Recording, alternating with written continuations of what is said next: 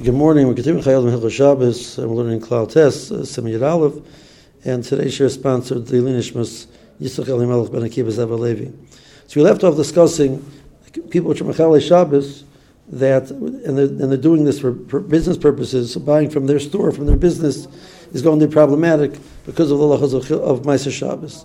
What about the other end of the spectrum? A person who's Mechalei Shabbos, but he has no idea there's anything wrong with it. He's Tinnik Shenishba. So let's just stop for a moment and explain that phrase, Tinnik Shenishba.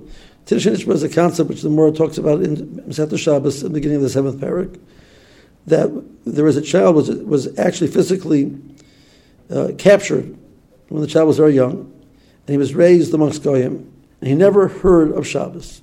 He never knew that such a thing existed. So the actions he's doing are under a concept of an oinus. He has no way to know better. So that's the case of the Gemara, because the Gemara cannot contemplate a scenario of a Jewish child being brought up in the regular environs of Jews and not knowing about Shabbos. Sadly, nowadays, we can have a situation where a person grows up amongst the environment of Jews and has no idea about the concept of Shabbos. And many Jews are not only Reform or conservative, but they're unaffiliated. They know nothing. They're not connected at all, and not even aware that there's even such a concept that you can't do work on Shabbos. They've never seen an Orthodox Jew. They don't know anything about Orthodoxy. They have no idea what it is. So they are the equivalent of a Tinnik Shenishba, and this is the argument of many poskim. They do not know better. So their actions are, even though they're intentionally doing work on Shabbos, it's not intentional Chilul Shabbos. It's doing work on Shabbos intentionally. But it's not Chilul Shabbos intentionally. So at worst, they have a din of a shogeg.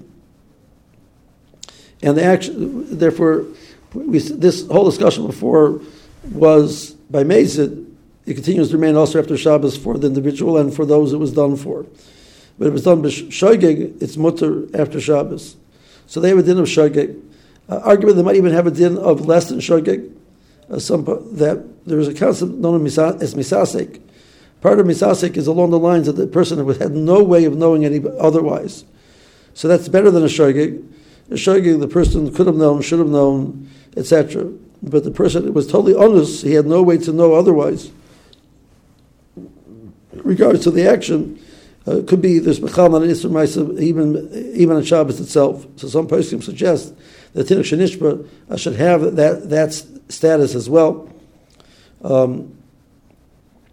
So even if you argue like that, at worst they have a din like a shogeg, which we said before that it's also on Shabbos itself, and after Shabbos it's going to be mutter. And according to the Grob and B'shas Adchak, it's going to be mutter even on Shabbos itself, in case of a shogeg. Next point.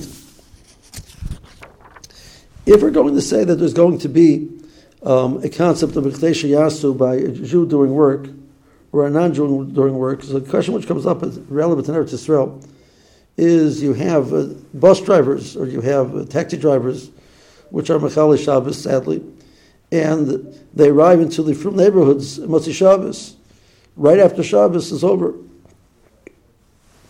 They came from elsewhere, and if you would have called a monit to come to your home, he would say, we need time, and the person was still back at home or where they keep the taxis, wherever they might be. It would take 10, 15, 20 minutes till they arrive. But since they drove on Shabbos, they're right by your door immediately. You can walk out. So if a person arranged from before Shabbos that the nahag of the monit should be by him immediately after Shabbos, he needs to catch a plane with Shabbos, and he asked him to be there. So he arranged it beforehand. So there's going to be a problem with B'chdei Yasu. They did that work on Shabbos for him. And that goes into this concern that the Jews are asking other Jews to do work, other Jews who will willingly accept and do the work. That's inappropriate.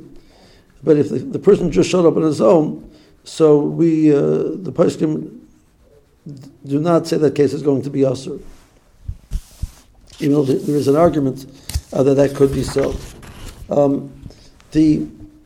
The Bir Halacha raises an interesting question. There's a Gemara which says that a person plants a plant on Shabbos, So the halacha is that Ya'akor, you have to uproot that plant,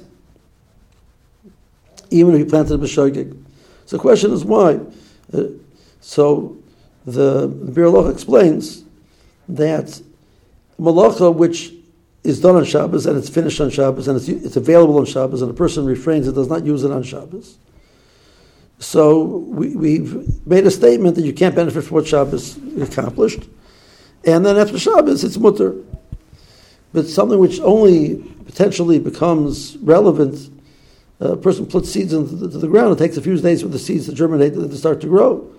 So the malacha is putting the seeds in the ground, but the benefit will only first surface many days later. So if we're going to allow it then, there was no point in time where the person was not benefiting from, where it was obvious and it was clear that he was refraining from use because of the Chilul Shabbos. So that situation, the Gemara says, Allah is one has to uproot the plant and not use it, even though it was a case of a shogeg. This is for the person himself, and in regards to the people it was done for, they're going to have the same discussion, what the status would be in regards to other people. Do we take this concept and do we apply it to potentially to other malachas? So this is an interesting question, which we'll touch on in the next year, and that will be the last year on the topic of Maaseh Shabbos. And meanwhile, have a good day.